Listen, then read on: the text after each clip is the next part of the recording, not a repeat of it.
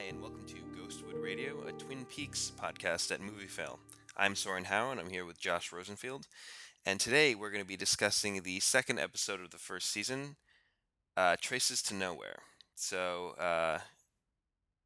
this is the first episode, I guess, of the show. Um, in that the pilot is fairly comprehensive and the scope is quite large. Whereas I think things are a bit more focused in this episode, and also the tone and some of the pacing are a bit different from the pilot episode. Um, yeah, Yeah, the it pacing was very definitely different. feels much more like an episode of TV than the pilot did, which had a much more not leisurely, but like you say, yeah, the scope was much bigger, and it was able to kind of take longer breaths between the big plot beats. Whereas this feels much more like, in terms of just the rhythm of it, this feels much more like a typical episode of television. Absolutely, yeah. I think it was funny. It felt like a more typical episode, and also a much lighter episode. Weirdly, I don't know if you felt that way as well.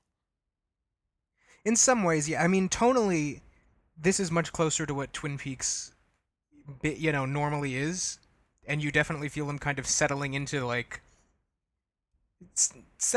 what the show is eventually going to be remembered as, basically. Which, like I said last week, not just with the character of Cooper, uh, the pilot stands on its own kind of tonally, in terms of some of the characterizations. Whereas now that we're there filming this as an actual series and not just as a pilot, it you kind of get the sense that everyone is starting to more understand, not just the cast, but everyone working on the show is starting to get the direction that they want the project to go in, and it's an interesting contrast, I guess. Yeah, no, I liked this episode a lot more than the pilot. I'll say that. Um, I didn't dislike the pilot. I just was really confused by it, and not confused like, "Oh, this is so trippy and mysterious." I was confused by it, like tonally. I was like, I had no idea how to respond to anything. Whereas here, uh, you know, especially with the commercial breaks, things kind of end on more familiar notes. For as far as television goes, even almost sitcom-y in some places. So uh, yeah, not that this is a good or a bad thing necessarily, but it was more familiar and a bit easier to get my head around. Um, one of the ways when you don't know a character to sort of become connected to them, or to understand them, or get on their side. For example, if we're supposed to like Cooper, nothing in the pilot made me inherently know that he was a character who was trustworthy, other than he's like authority figure. But there's good FBI agents, bad FBI agents. Whereas here, it's he's transparently made to be a good character, quote unquote. So I think that's and it's that happens through a lot of the even just his introduction in this episode. I mean, if he's turns out to be the killer, I'll be very surprised. Yeah, well, it's funny. Right as the episode opens, with Cooper hanging upside down in his hotel room, um, that immediately I was like, okay, now this is the Cooper that I remember. This is the Cooper that I know from the show that we were talking about last week. Cooper was, to me, unrecognizable in the pilot because he's so kind of cold, and he doesn't really seem to put any. He doesn't seem to care about other people's feelings. Um, he seems much more like a very serious professional. But in this opening scene, one of the things he says is, "I'm speaking now not just as an agent of the bureau, but as a human Right. being."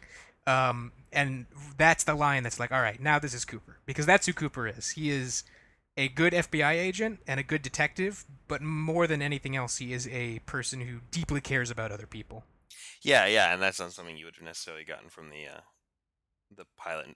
He rushes in and just starts you know callously callously checking the fingertips of the victims and things like that. So Yeah, no, this is definitely a bit of a shift for him.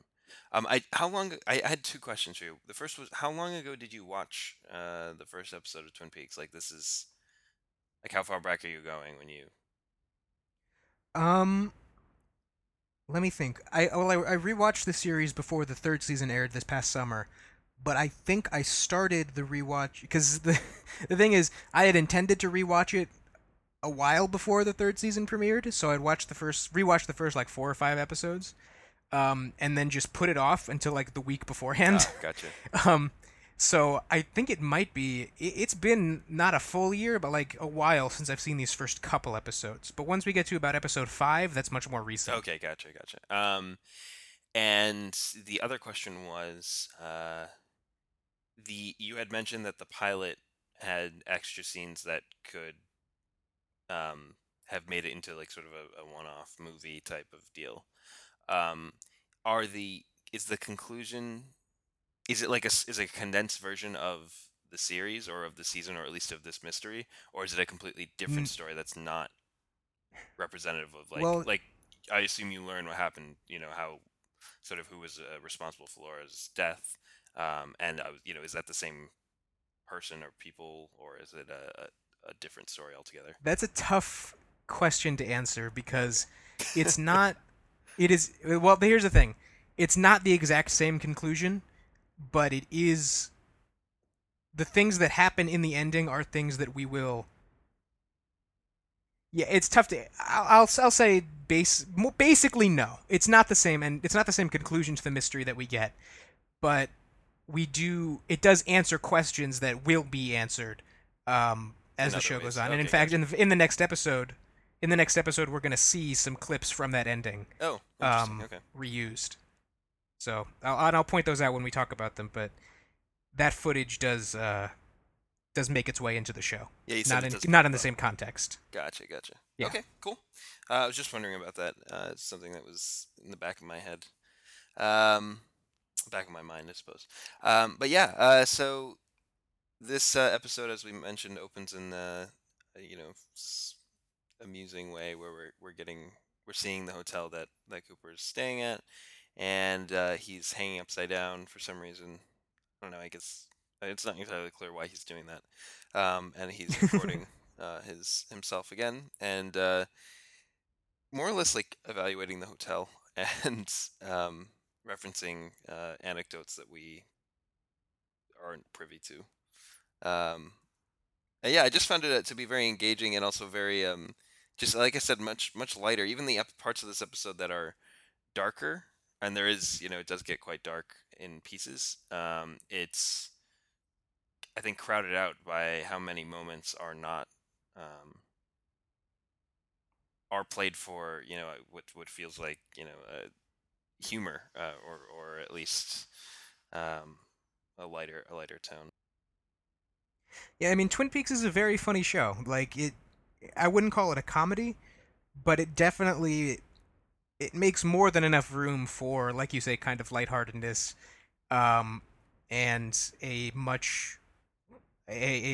brighter tone. I mean, yeah, there's a lot of really funny stuff in this episode, and there's some of the most iconic moments in the show are in this Hmm. episode, in particular.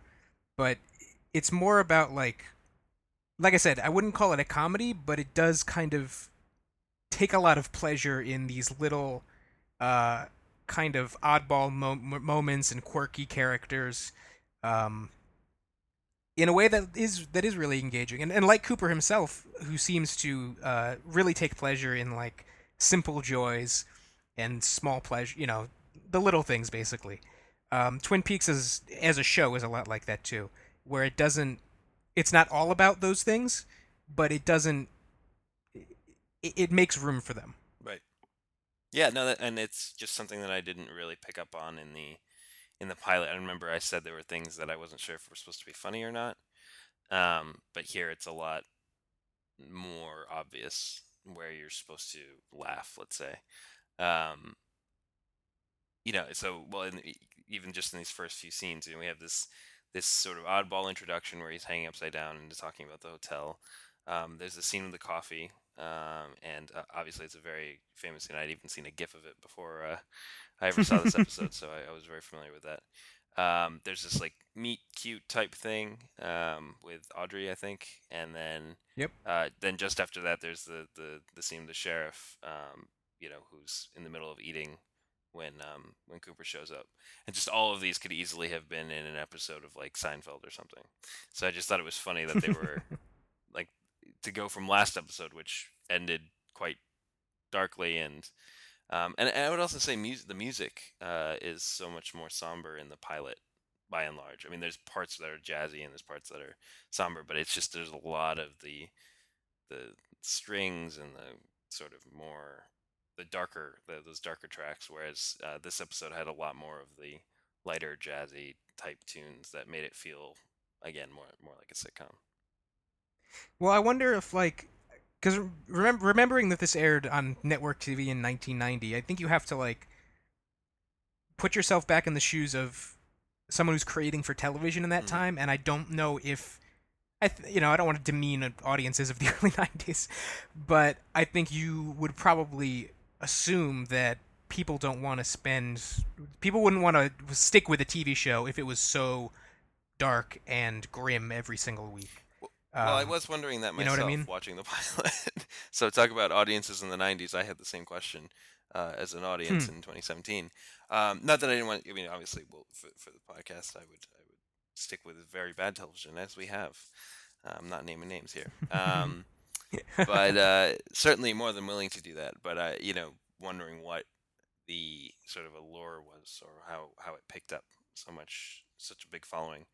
Um, And it was the mystery for most people. Who killed Laura Palmer was like oh, certainly. that's the that's the thing that made it such a phenomenon. Certainly the mystery, but Um, I feel like even like Law and Order SVU, where they're doing really horrible stuff, has time for like lightheartedness, and jokes occasionally to try and keep things from being so bleak every episode. Um, so it's just nice to know that that's the angle here.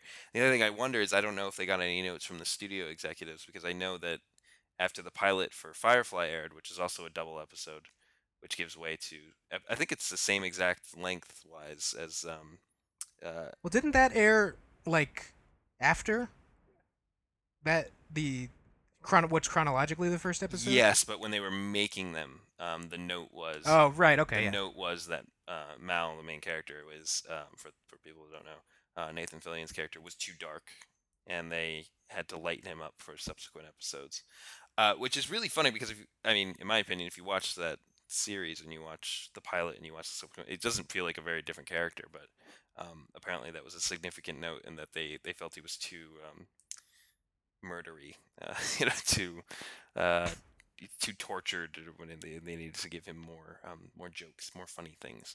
And if that came in 2003, 2002, sorry, 2002. Oh my gosh, got to hand in my fan card. In 2002, then they, I'm certainly in the 90s. I can imagine a similar sort of note coming in. Not that there weren't dark shows, but you um, who knows how the studio responded.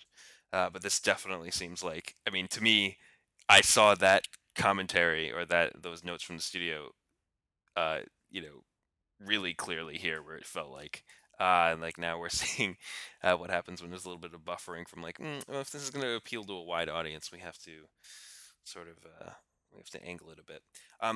Again, It this doesn't is feel based on one episode. Who knows? I haven't. it doesn't feel forced though. No, I not at mean, all. Not I at all. I, I think that's the thing. I think that is a possible motivator, but it also feels like naturally like kind of like what I said earlier. Like this is what the show is supposed to be when you watch this episode.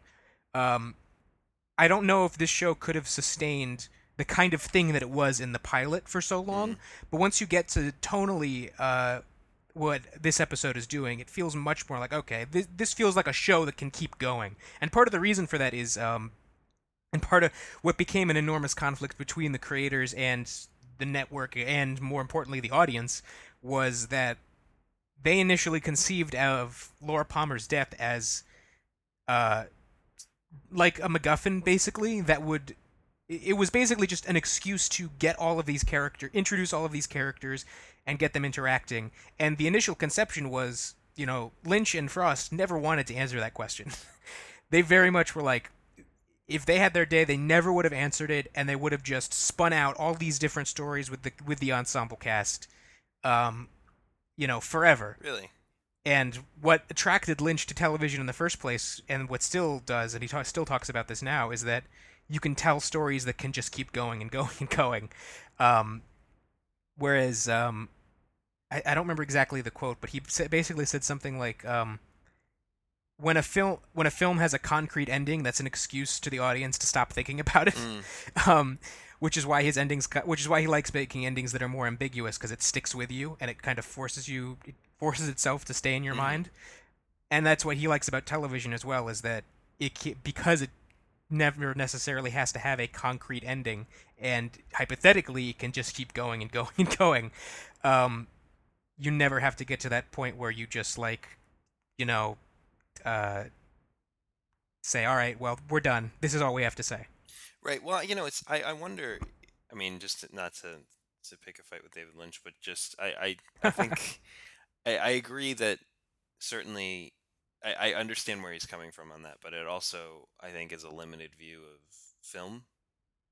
It's to suggest that just on that particular point, and of course you're paraphrasing, and I'm like second hand, third hand here, but just generally, obviously a movie can have a concrete ending that still has, but still dealt with themes that cause you to think a lot about what's, um, I think a lot of good science fiction, for example, still causes you to think about, even if you know sort of how it ended, and it has a very, clear narrative arc. There can be, thematic elements and other components, which or ethical dilemmas or whatever that can cause you to give you room to think about it post conclusion without it being. I mean, I appreciate the idea of like a never-ending story type of deal, but it's not always, I think, a narrative bound to its narrative structure. I mean, television audiences would in the 1990s would certainly agree with you, because once they started to get frustrated, and once they kind of begrudgingly started to wrap up story elements, um, this series started to it started to bleed viewers Mm, basically, because unfortunately what happened is they realized that the things that they were interested in as wasn't creators what. weren't the same as the things that most people watching were interested in. Gotcha. um, which is why, the final this well I say the final season, the second season of Twin Peaks was considered to be a ratings bomb, with millions of viewers still every week. Mm. And the third season, I think, like 200,000, like a quarter million people at most were watching the third season. Um, The but it's the the one people that who just were aired. like really vibing with what the show was doing. Um, so it is definitely a show that's not for everyone, and I think its fatal flaw was that when it was introduced, it seemed like it was for everyone, um, but it quickly revealed itself. Not quickly, but it became more apparent as it went on that its interests were not the same as the interests of the people who were sticking with it. Um, the so does that suggest then that a lot of the primary storylines will be wrapped up fairly quickly? Um, Not quickly. I mean, not this season, because there's a lot of riddling out to do of what's actually going Mm. on. Not just with the central mystery, but with all sorts of characters. Um, but even as stuff gets revealed, they will start to kind of pile on more layers of Okay. mystery, basically, in order to keep that in order to keep that going while appeasing people who really want to know who want to know something, basically. Mm. Well, the reason I asked that in part is because I felt like last episode we got more reveal than I thought we would about various, points that they brought up. Who was James? What is his relation to Laura, etc. And then this episode is the same sort of deal where I actually felt like a lot of mysteries were resolved or at least explained that were brought up just last episode. For example, the cocaine that nobody, Laura doesn't do cocaine in this episode. We find out yes she did. James knew about it and was trying to get her to stop doing cocaine. And then what was with all the money in her safety deposit box, and then we get the answer to that as well. That Bobby owed money to Leo. And so it was just funny because I was expecting a bit more, like I was expecting to be drawn out a bit more before we'd get any of those answers. So the speed of it sort of surprised me, um, considering this is Yeah, it definitely doesn't. the second episode. It doesn't drag stuff out, which is something that a lot of its imitators kind of uh, didn't understand about it. Mm, I think. Um, Whereas a lot of shows, and I off the top of my head, I don't know. Like, I think maybe the X Files is a good example, where like that show ran for 10 seasons initially, and its central mysteries just like you would learn something new every half a season, basically, and they would just like parcel out tiny little details because they weren't really interested in answering that sort of thing, well, there's also like which is Mystery of fine. the Week and other stuff. Oh yeah, exactly. But Twin Peaks is different because it is giving you stuff. Like the plot is progressing for as experimental as it can be, and there are some things in this episode that for a network show in 1990 are shockingly experimental. But it is it is not withholding. Basically, it is giving you something to work with Mm, while introducing new things to puzzle over. sure, sure, absolutely. Yeah, no, I just want like I said, it was just a question of they seemed like they were moving toward the conclusion to some of these mysteries at a much faster pace than I had anticipated. So that was also encouraging because I like instant gratification. I it can be exhausting when people just when shows drag things out for no particular reason other than they have to fill a season or something. That's not, I don't think, good storytelling. I think I'm trying to. There's a show that it's not coming to mind. I don't think it's the 100. Where basically every time, yeah, maybe it is the 100. Yeah, no, I think maybe it is the 100. Where they just give you, like at the point where it makes sense to just reveal the thing already, or move forward in the plot. They just move forward in the plot, and you don't have to wait. Because they've run out of story, and they just started an entirely new plot because it's like, well, let's not waste everybody's time with that. And I appreciate when a show can recognize that it's past the point of like logic or where the natural reveal would happen, and it just drags it on. Like that's and if an episode or sorry TV show drags that point on past that sort of natural stopping point, it can be extremely frustrating to watch and discouraging, I think, for viewers. So yeah. Anyway, I appreciate that in this context.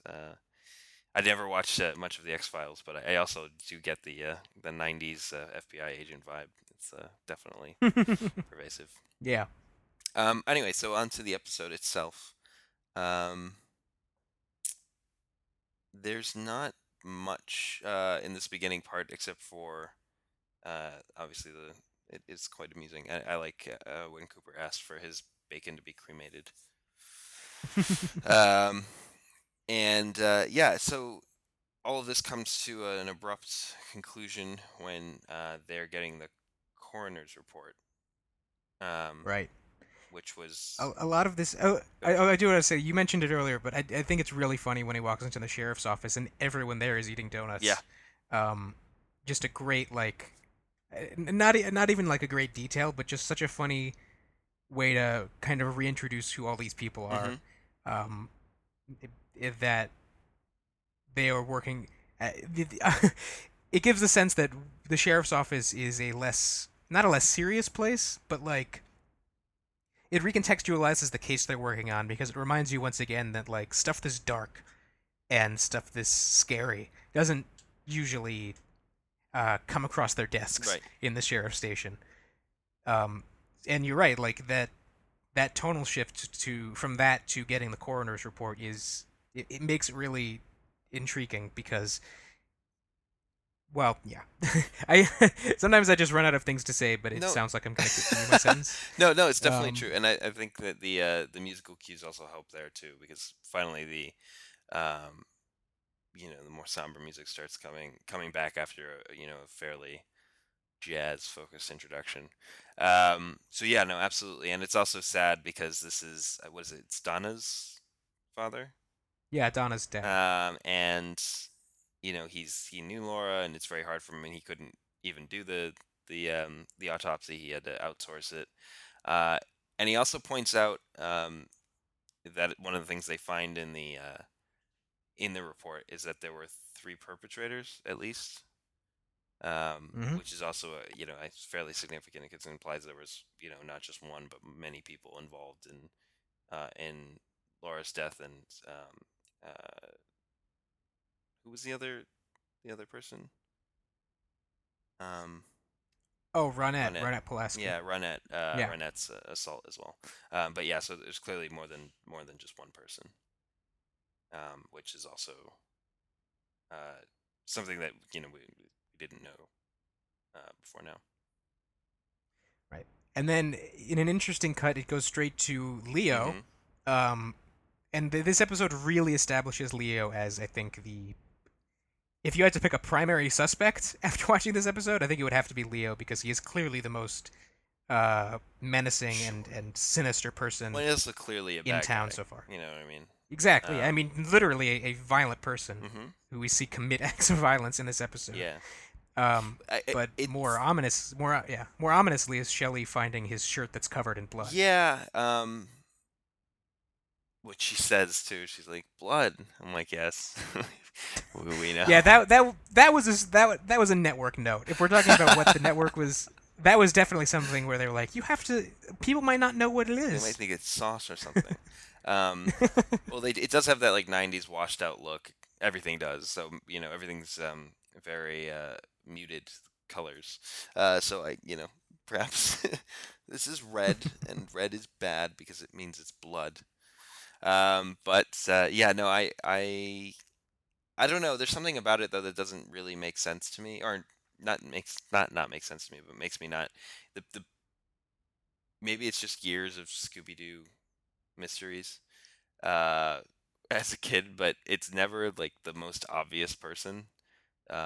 It's always like well, in Scooby Doo, it's always like the janitor or something. But in this case, it just I think I might have even said this last episode that Leo seems like such an obvious bad character that if it were him, it would be very surprising to me. Um, just because like he's terrible. He was introduced as a bad guy last episode. He's worse this episode, like even more transparently terrible. Um, and there's blood on his shirt. It's and characters owe money to him. It's like all right, he seems like a thug and like a terrible person and domestic abuser and all these other things, but the suggests that he's also, in addition to all of that, you know a murderer. I don't know. It seems like it would be a stretch. I don't know. It just seems like an extremely obvious direction that the show's pointing us, and so therefore I'm immediately distrustful of it. Yeah, I mean that you did say that last week, and I think that's a good instinct. Part of what Twin Peaks is about is that Laura's death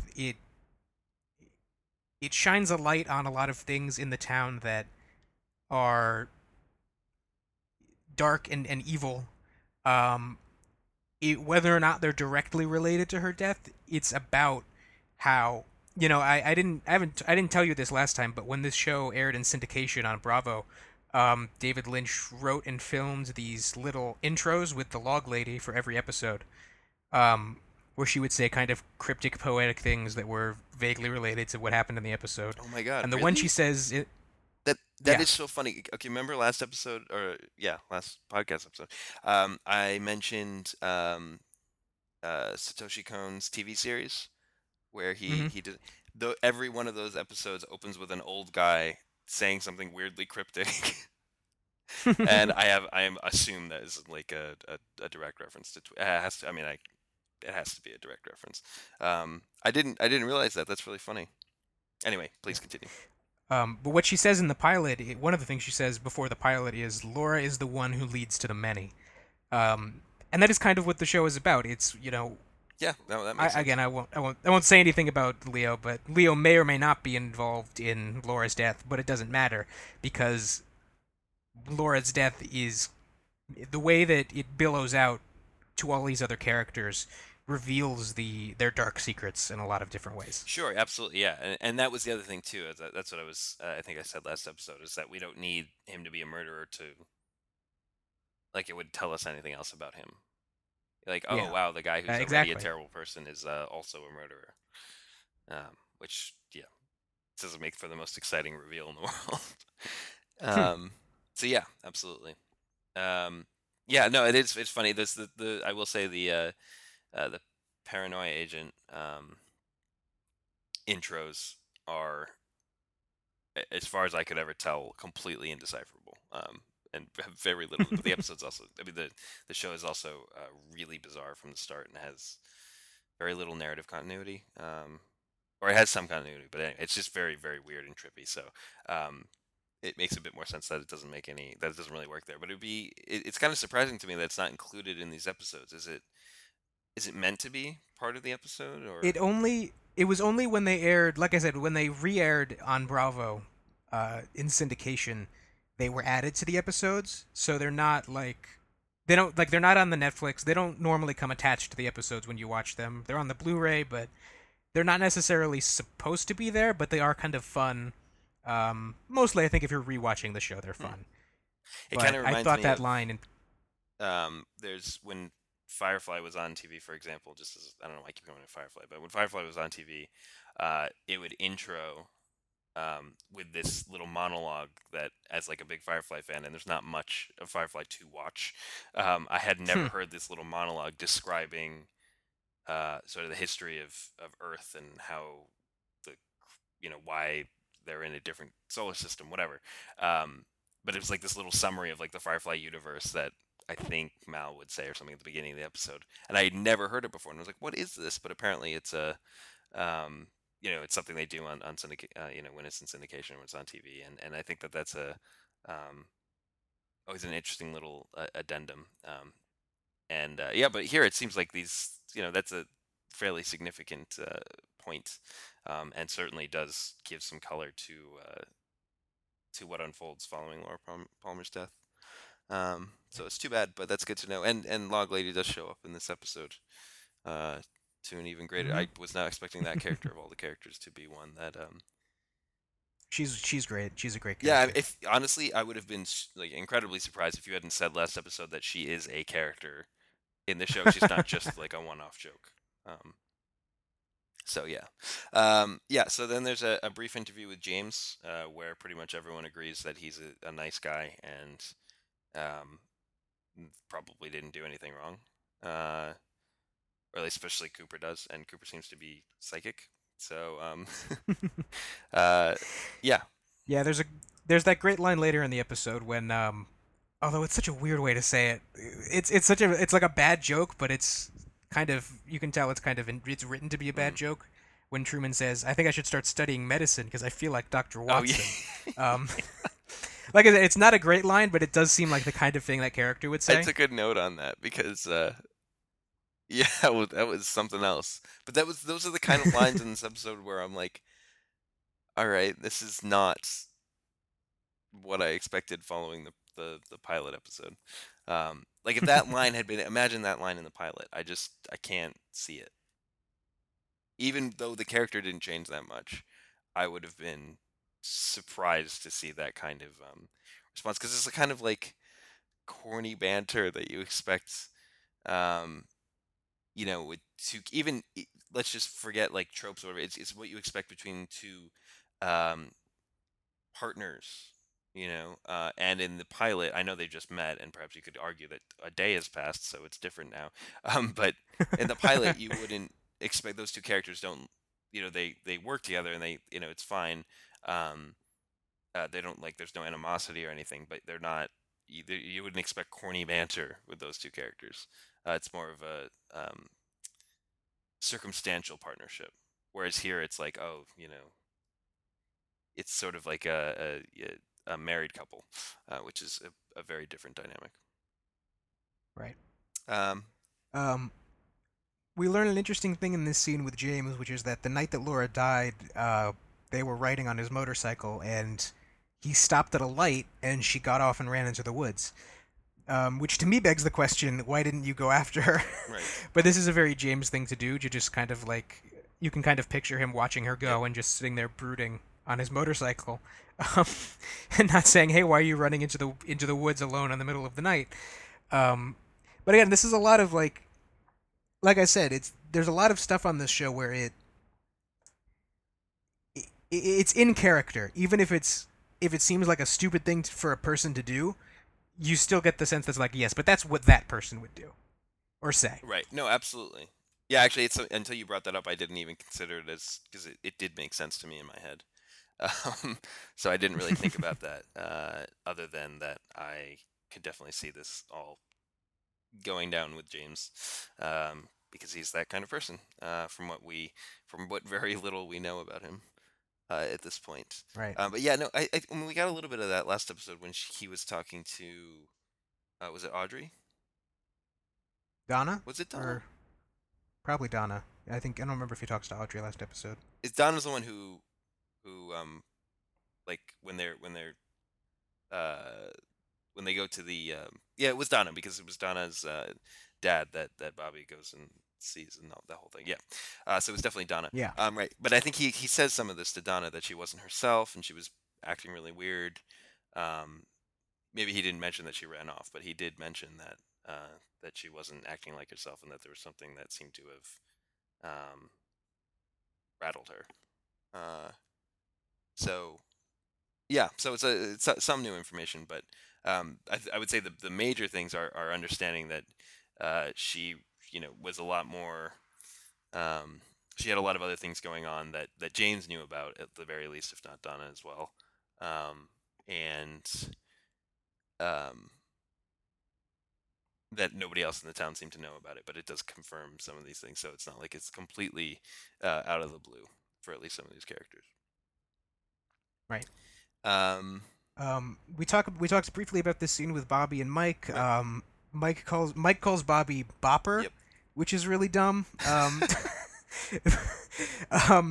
but what I think is interesting about this scene is that you get the sense that even though these two are clearly like bad Yep. kids, you also get this implication that they are in over their heads in a way.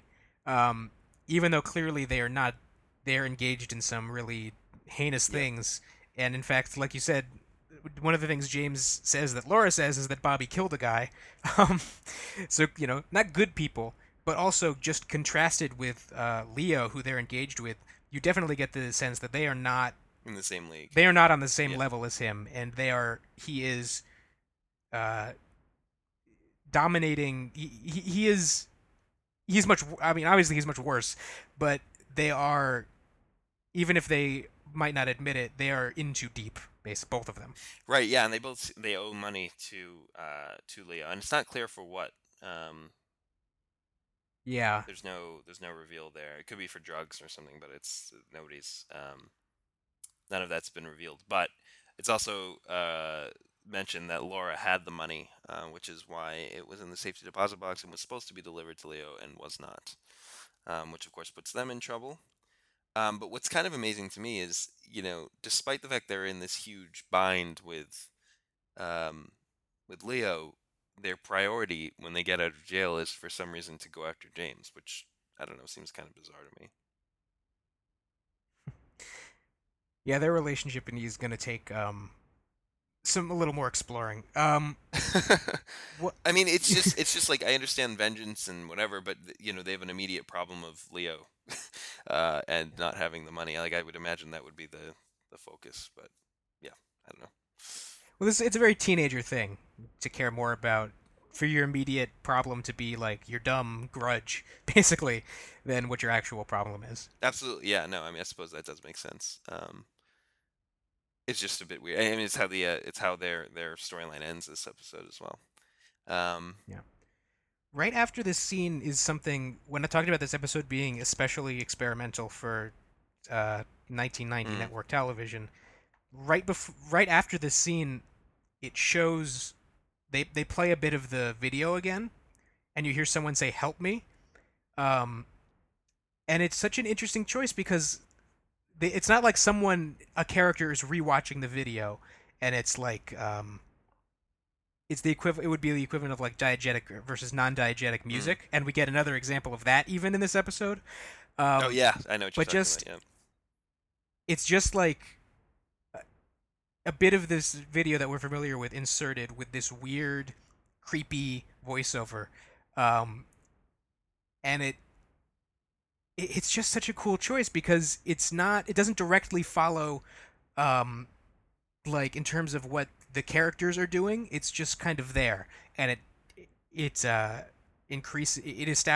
goes toward establishing the tone of the episode, and it's just I don't know. It's just such a cool choice because you don't see stuff like that on Yeah, no, I TV. mean it certainly it adds to the element of dread around I think part of the problem is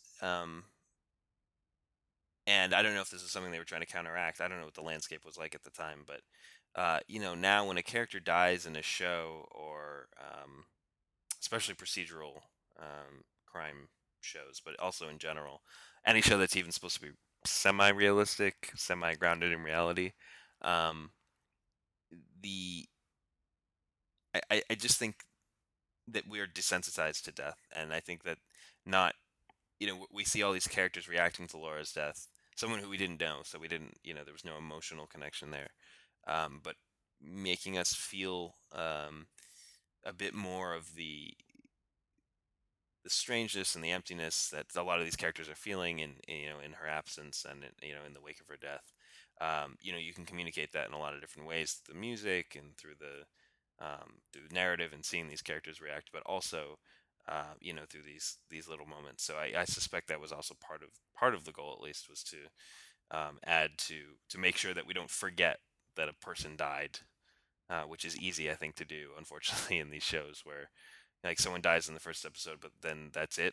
I don't know if anyone else is going to die, but if that's the only person to die, um, then it's easy 10 episodes in to forget that was this really significant thing, not just uh, narratively, but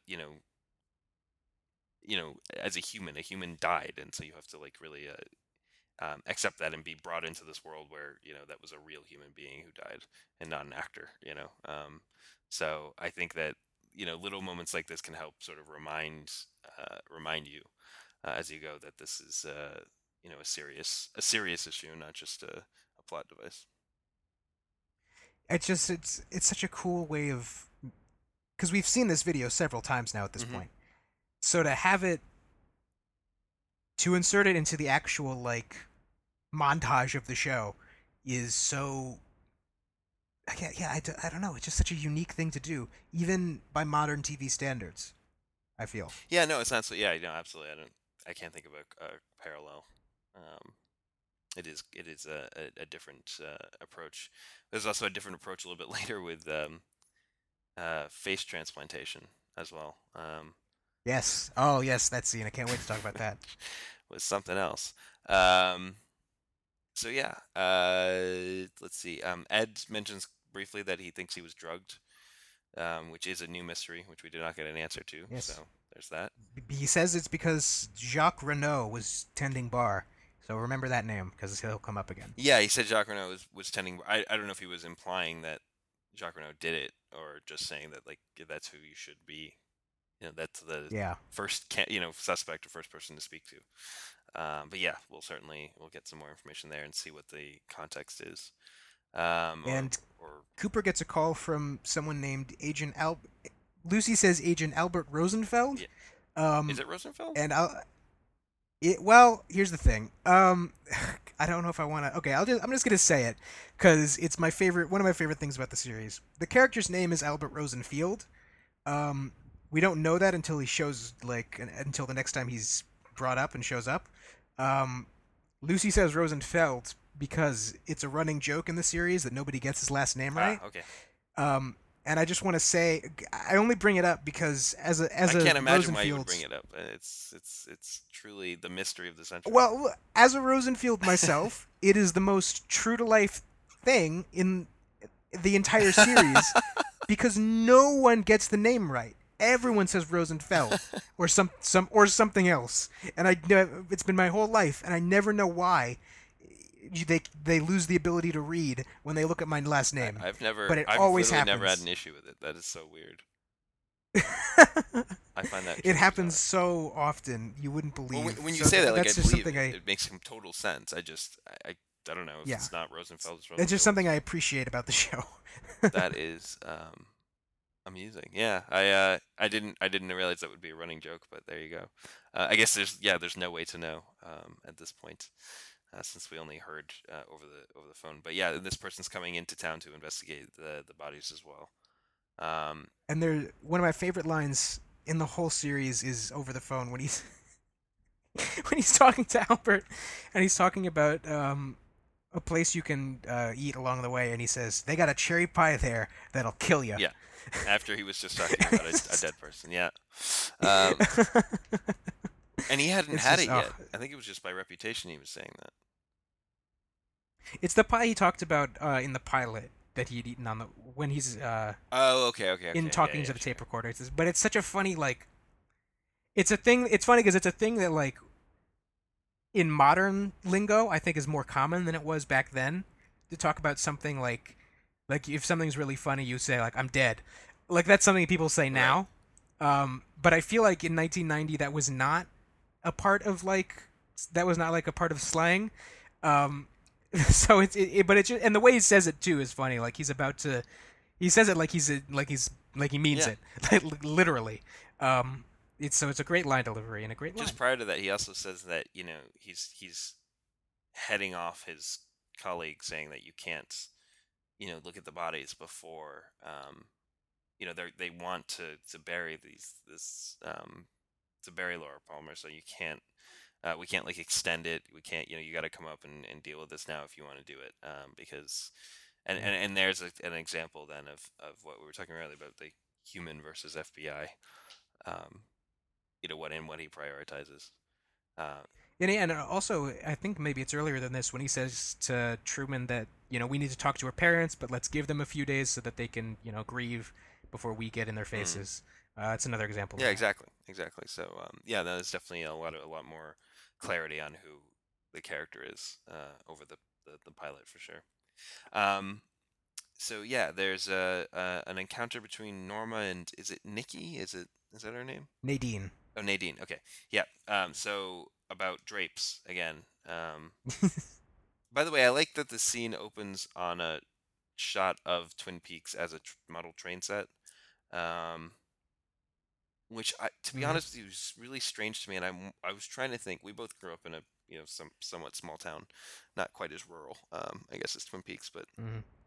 uh, like I can't imagine a correlate where like they have their own merchandise line, where it's a kind of a strange phenomenon. This is the Twin Peaks whatever store, um, and they have a full model version of the town, complete with train, etc. And it was just thought it was a bit bizarre, considering that, like, I don't know, Twin Peaks is not a place, and it doesn't seem to be a famous place. Well, I don't know if they're selling like the Twin Peaks train set, but I think that's probably just like whoever owns the store set up a model of the Sure, yeah, town to maybe like possibly, yeah. you know. Although I do think it's funny if they are selling merchandise, considering you're right, it's not like it's a tourist destination. Yeah, no, exactly. I just thought it was a funny way to open the scene. And also, as we know, the opening to the episode is always shots of Twin Peaks, with the famous sign and all the rest of it. So it was funny to Right. start the scene that way. Um, but yeah, that's pretty much it for this scene. There's just a brief conversation about drapes, with some tension between Norma and Nadine. Um, that's about it. Uh, and cotton balls, and making drapes be quieter and that kind of thing. So then, I believe James is let out of prison and heads off with Ed, and says that he needs protection from the Bookhouse Boys. Yes, we'll learn more about them in the Yeah, future so we haven't heard and anything what that about them, but I means. did hear about them in context of, I think somebody was probably one of the many names proposed for our It's a podcast. So yeah, it is the problem is it's a great name for a Twin Peaks So podcast, everyone has but it. it's too good. So yeah, it's a million Gotcha. podcasts, unfortunately. Um, yeah. Well, I guess we'll see why that's such a great name in the coming weeks. Um, so yeah, and yeah, then we get the Dr. Watson line. That's a fun one. And then uh, Audrey. Is it Audrey? Audrey has a conversation about Laura's death. Oh, that's way later, I think, with her dad. Is it? Yeah, that's way later. No, no, no, no. Earlier on, or is it? I'm trying to remember. Well, the first no, Audrey's in the introduction with Cooper, but she doesn't talk. She doesn't show up again until later. Oh, yes, you're right. Towards the end with the death. Maybe this The was, next scene or was it Donna? Cooper and Truman go see Pete and Josie. Oh, right. Okay, sure. Yes, that makes more sense. Sorry, I have my Um, notes mixed up. yeah. This is a this is a fun scene. Mostly the reason this scene is remembered is for the line about how there was a fish in the percolator, which is again one of the more um, iconic lines from the entire Oh yeah. series, and almost apparently based on true events. Almost apparently, David Lynch once drank coffee only to find out that there was a bar of soap in the percolator, Ah, and that's where the idea for this came gotcha. from. I think a fish is funnier, just because it's again just so bizarre. Um, Yeah, no, but it's a great what do you scene. make of It's a great Josie? scene, and this is another one that felt a lot more comedy oriented. Yeah, Uh, I think it's a little. Josie is an interesting character because the way that the characters talk about her in this scene is it seems like the way she speaks is not. There's an implication that her English isn't very good, and that because she says Laura was tutoring her, and then she gets kind of an aphorism wrong in the beginning of the hmm scene, but like it doesn't really. It doesn't seem to be true based on like her actual conversations. No, although she doesn't. So it There's seems the like point kind of a about disconnect. shenanigans, and just shortly afterwards. That's true, but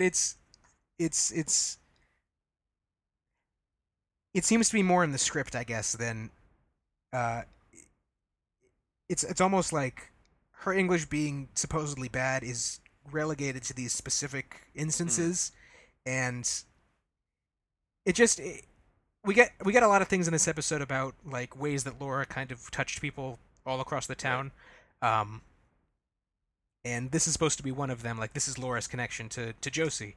Um, I don't know. It doesn't seem like she would need an English tutor. I guess is what I'm trying to say. Yeah, or it's been going on for so long that she's just really good at it now. But yes, I think that there was a bit of a That's true. disconnect there.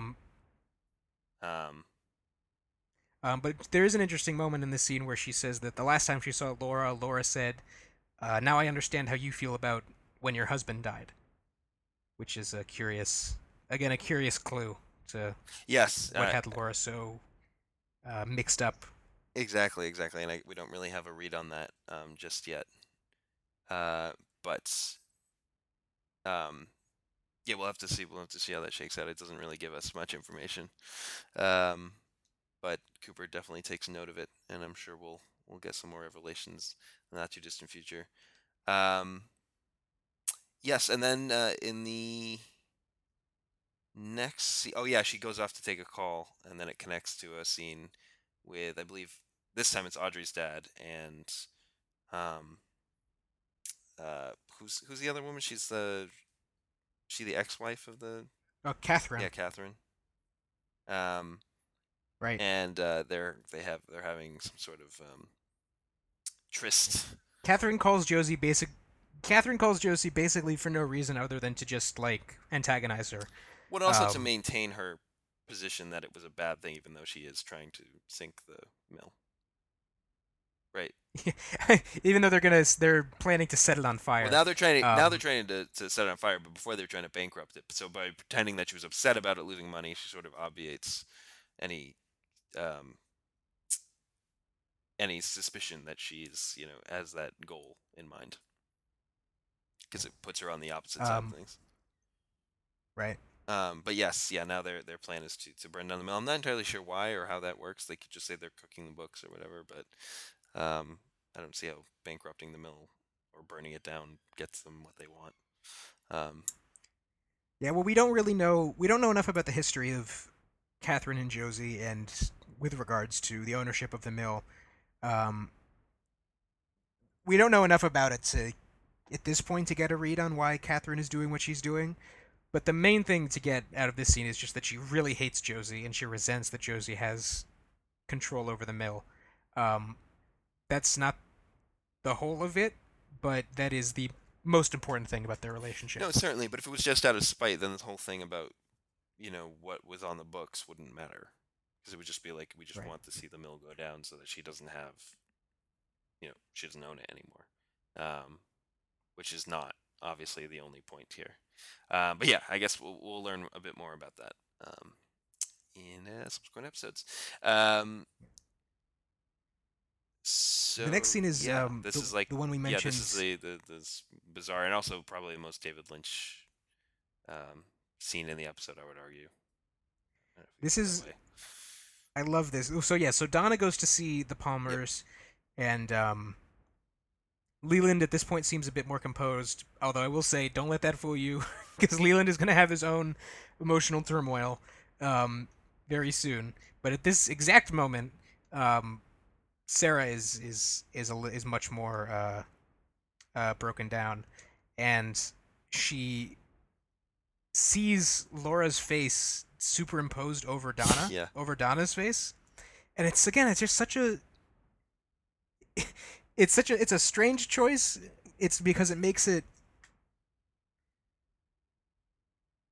I think there's a version of this scene where there's just a cut and then it's Laura, like they just replace Laura, like they actually get the actress basically to Hmm. be sitting there. Um, I think that would probably have been much easier than doing whatever special effect they had to do to make this to make this visual happen.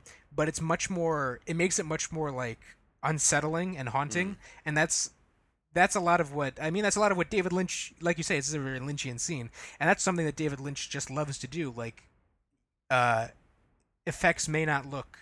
He's less concerned about making something look realistic, and he's much more concerned about what it evokes in you, like emotionally and Sure. Yeah. Yeah. psychologically. And doing it this way is much more disturbing and strange than doing it an easier way would have been. And so I really like this moment. I do too. I immediately thought back to my days watching Xena, because Xena's filled with magic and stuff, and so everyone's weird things happen all the time with and with very 90s effects. So I just thought it was if funny. It definitely reminded me of that. But actually, that wasn't the. I mean, that's Lynchian in some ways, Oh yes, the other thing in this but scene. the other one was far more, for me, like looked straight out of Mulholland Drive. I mean, it was very um, freaky. Is when she's freaking out about the face and Laura, but then sees someone creeping on the other side of the couch, or it's not really clear where he is, and she It's interesting starts because panicking. it looks more like the foot of a It bed, does, no, which absolutely. is But an I was like, interesting. there's no bed. I don't see a bed here. So yeah, no, absolutely. Well, it makes it's sort of a confusing. It's intentionally confusing the geography of this set, um, because yeah, what it's clear that this is her vision that she's having of this mysterious person, but it doesn't make any sense that from her literal point of view, um, because it looks first of all it looks like the foot of a bed. There doesn't seem to be a bed in this room, but also what's behind him, it just doesn't look like the same room that they're in. Um, and again, this is a thing that it makes it all the more um, creepy, Right. and it's creepy enough already. But the fact that it's not like, um, I mean, all right, I don't want to say too much about this guy because this is a very interesting thing, um, who we'll learn more about. But uh, I had actually forgotten that he was introduced this early. Okay. Well, I guess there's more to be discovered here, but certainly I enjoyed it. I enjoyed the moment because I thought it was a bit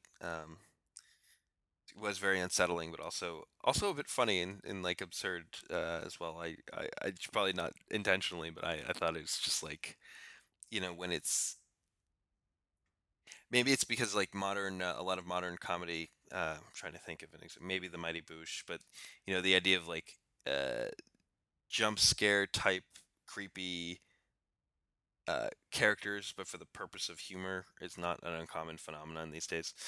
So maybe when I saw this, that's how I reacted to it. But yeah, no, I did really enjoy this moment because it is so bizarre, and uh, delightfully bizarre in that way. Um, I will say this. Although I don't know. Well, I'll say this because it is relevant to the scene.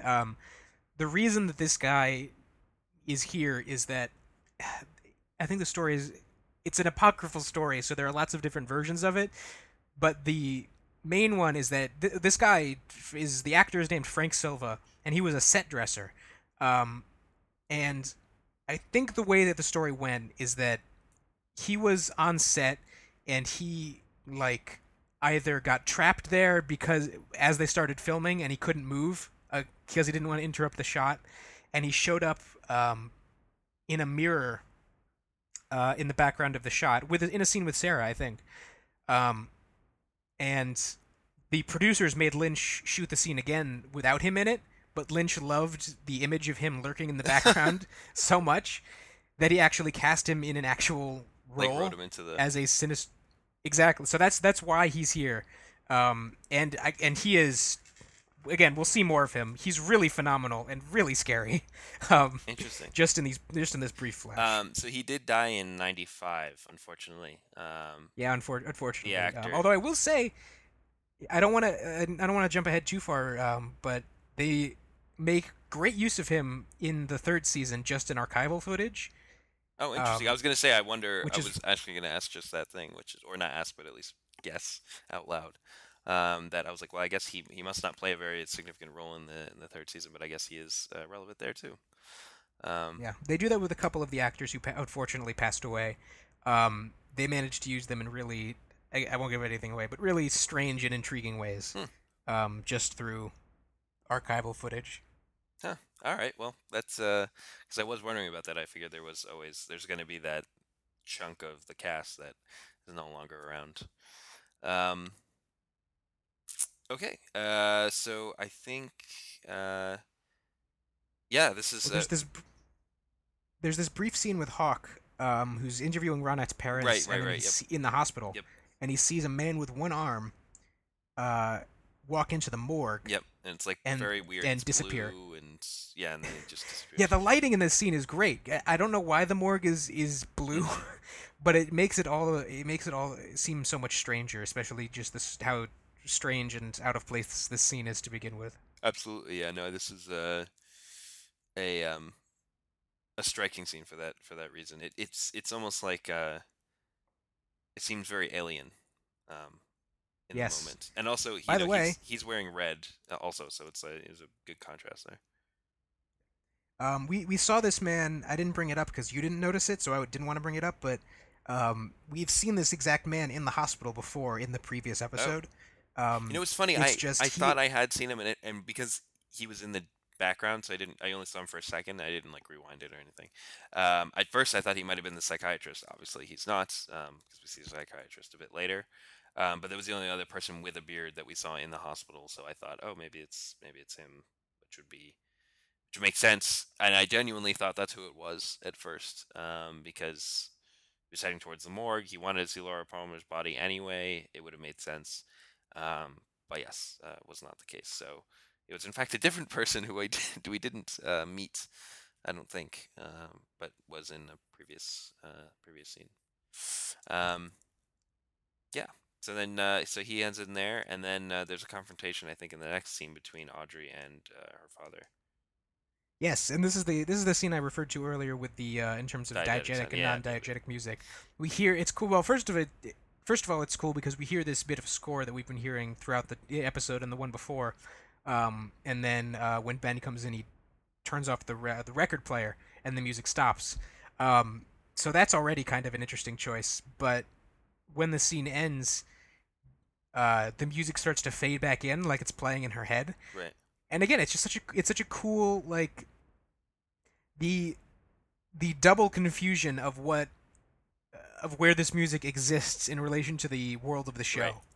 Yeah, no, it's Um, very clever. And the other thing I really like about this scene is it opens with a tilt, pointing at her feet and then moving up her body. But before any of that happens, just honestly by just watching her dance, you know it's Audrey because of her body language in previous scenes in the last episode. Um, it's the only character you could think of that would be doing this. So it's sort of a yeah. redundant reveal when you're like, oh, it's Audrey. Of course, it's Audrey. Who else would be doing this? And who else would dance to this music? Um, Yeah, Audrey will be dancing to music. I think in the next episode she gets another scene like this. But yeah, this is a very Audrey thing to do. exactly. Um, and it's again, this is another episode. This is another example of like we get another important clue in this scene because for some reason Ben asks her uh, if anyone had been asking about Laura or something to that Right. extent. There's some implication that he knows something about Laura that he doesn't want people to find out. Well, and not only that, he also said in the previous scene that he was in that I think he was the one who said that the tragedies were helping business, or that Yeah. they were hurting business, which was good for them at the mill. Um, so yeah, and it's not clear if they're just benefiting from this or if they're um, in any way active agents. But yes, there's definitely some creepy alliance between them and whatever's going on.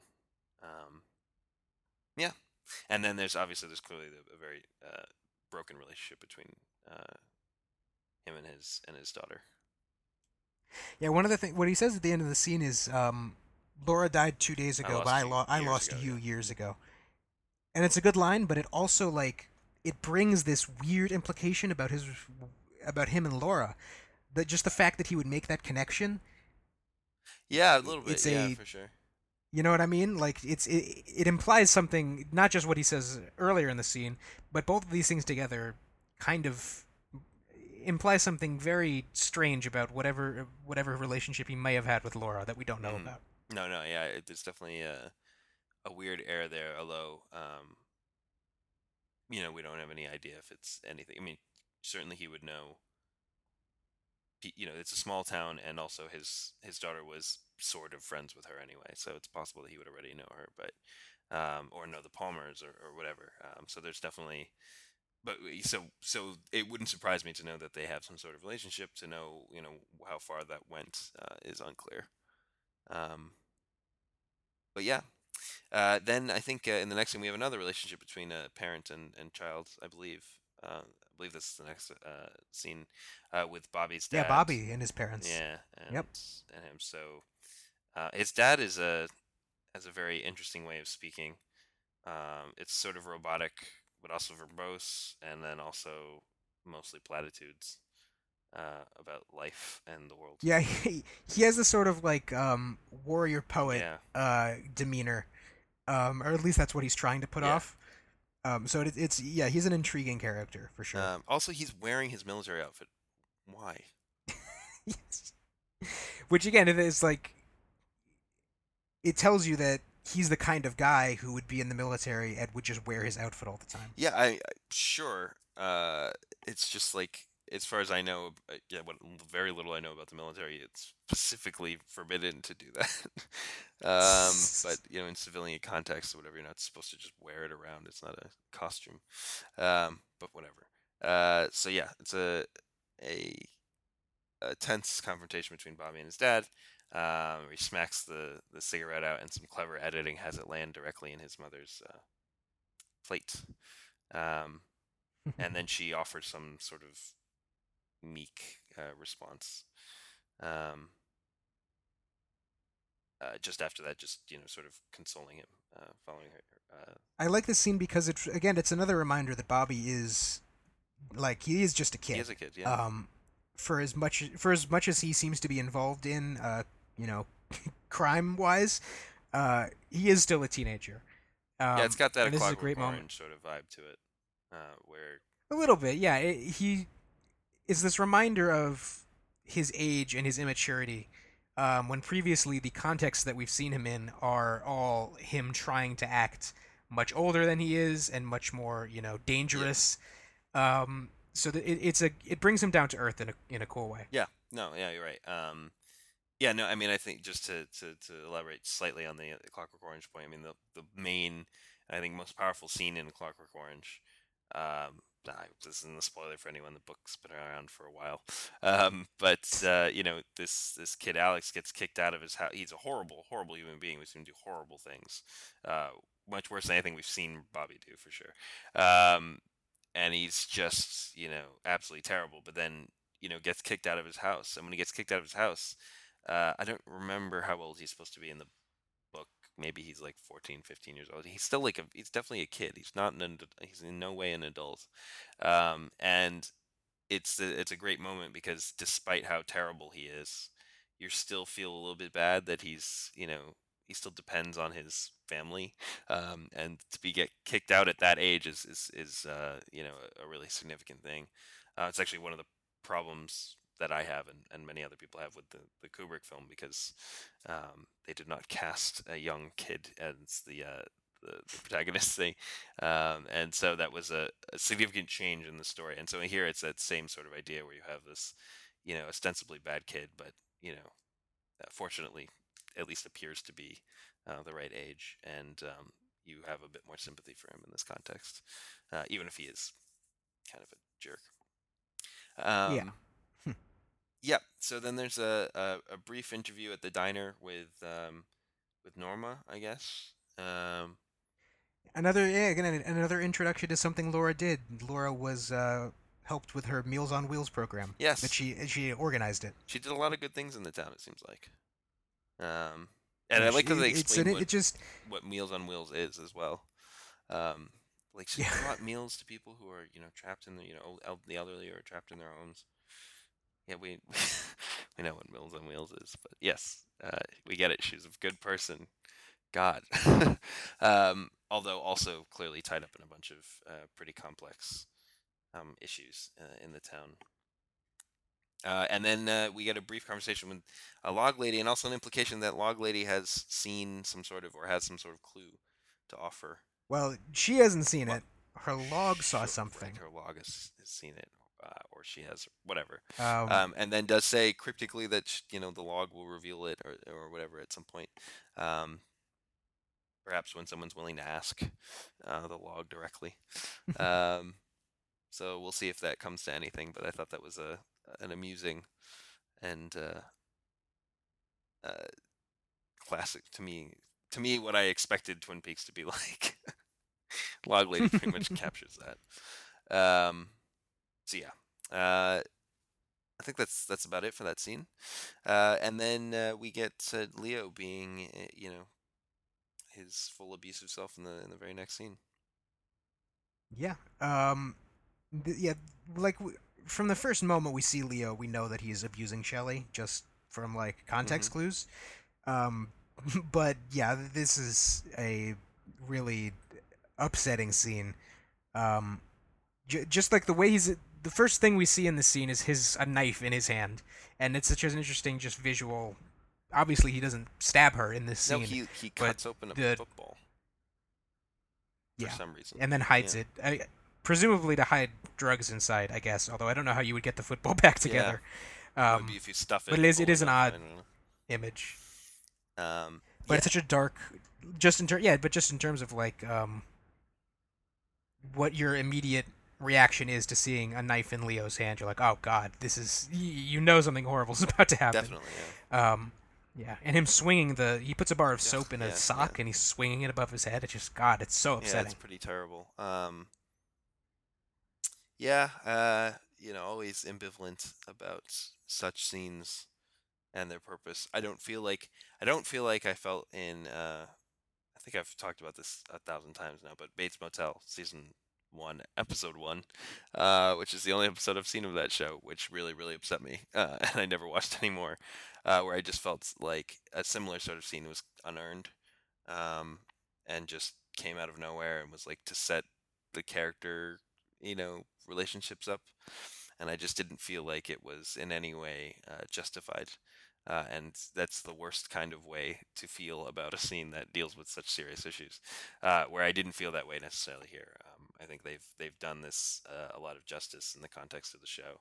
Um, And there's also restraint too. Like we don't see the act sure, yeah, actually. It's just you know it what I mean. doesn't Game Yeah, of like it's Thrones not it, like yeah, I was about to say. It's not like it's not it's not like in Game of Thrones where it seems to revel in the actual the actual yep, violence of it. Um, it's it is much more restrained and much more uh, I don't know if respectful is the right word, but like of Shelley, basically, and not just yeah, right. I writhing know in what you mean, yeah, how gruesome she's her treatment is. for sure. Yeah, we definitely just get it through implication, which is more than sufficient. Um, Yes. which is definitely good. Trying to think, was there anything There's just else? two quick. Well, there's before the last scene. There's just Right, James goes to meet Donna's right, parents, right, right. um, and I think we don't see a lot of that. We might see more of that interaction in the next episode, but it just sort of it's setting up that You're now. just taking a wild guess there, I'm sure. Well, look. Well, we don't. My point is that we don't see a lot of it now, basically. Right. Yeah. No. Absolutely. But we do get Bobby outside, um, in the car with Mike, right? Yes. And then they're talking about how too bad you can only kill him once. Yeah, like they're gonna. God, what a terrible! I hate it's. They're so bad. Like I say that I talk kind of sympathetically about Bobby sometimes because he's an interesting character, but like he's very bad. Yeah. No. Absolutely. Especially if they actually like mean to kill him, like if they were going to murder him in the context, or they plan to murder him in the context of the show. So yeah, it's hard to be sympathetic there, even though they are kids. Again, I turn back to A Clockwork Orange, where similarly Alex is doing terrible things, and it's hard to keep in mind that this is a child.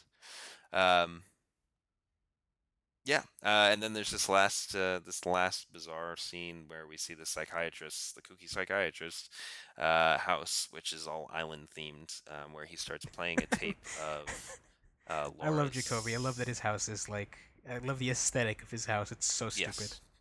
Yes, he's playing the tape of Laura's messages to him, which I don't know if they're like therapy or what they're supposed to be.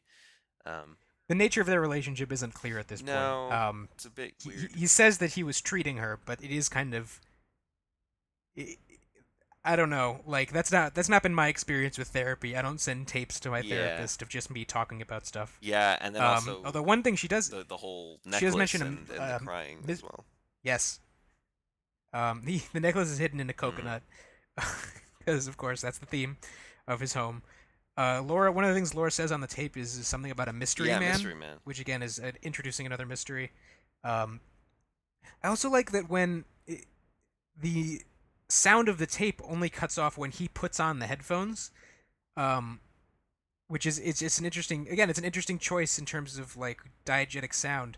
What are we meant to? How are we meant to understand how this sound exists in the Right, world? yeah. Is Um, it playing out of speakers and like then he we puts them on and we were listening as if we had his ears and then he was muting right it? because Yeah. normally the way that this scene would play out is like you say when the character puts on the headphones because it's from their perspective we start to hear what they hear, but it's almost like reversed in this scene where like he doesn't hear the tape until he puts on the headphones, which is the point where it's cut off from Mhm. us. Um, a very strange choice, but a cool one. Mhm. Yeah, no, that's it also is the fact that remind me what happened last time because it's very hard to keep track of all these like little scenes since they're so short. The end of last episode, they James buried half of the heart necklace, right? Yes. But then Sarah at the very end A has a vision. vision of some gloved hands digging it up. So I think what we're meant to assume from this is that it was Doctor So it Jacoby was who okay. did So it that because wasn't now him. we Right. I just wanted to make sure that was what I had in my head because that. Okay, great. Yes, that was my I had in my notes the one in the vision question mark. So yes, all right. So that makes a bit of sense. A bit strange how he would know that or be able to find it, and also why he has it in the first place. But also strong implication that he, once again, is that we have yet another red herring sort of or dead end, let's call it, suspect. Last episode, it's like, oh, it's the one with the motorbike, but of course James isn't the one who did it, as far as we know. And then same with this doctor, who, again, I would be very surprised if he was the murderer. Um, so, despite the fact that last episode implied, oh, if we could just find out who had that other half of the necklace, um, we would resolve this murder. But of course, that's not the case here. So, or at least, again, from what I can tell, it doesn't seem like he would be the one of the suspects. Hmm. Unless I'm completely wrong. You're Right. probably listening to it going, "Oh, you idiot." Uh, Well, yeah. I mean, then this is again. It's hard. Like I don't want to say anything because you might be completely correct. Um, but I don't want to ruin the experience of that. Of you sussing out like that sort of thing by just confirming it. okay, that's good. I guess we'll have to see where that goes. I am curious to see what the doctor has to do with anything, um, other than to have some insight into the uh, to her personal life that obviously other characters might not have because she's because he was her therapist, or at least ostensibly was her therapist. Um, but yeah, Right. I guess we'll have to see where that So goes next time. What is the next the episode called? next, it is called Zen, or the skill to catch a killer. Great.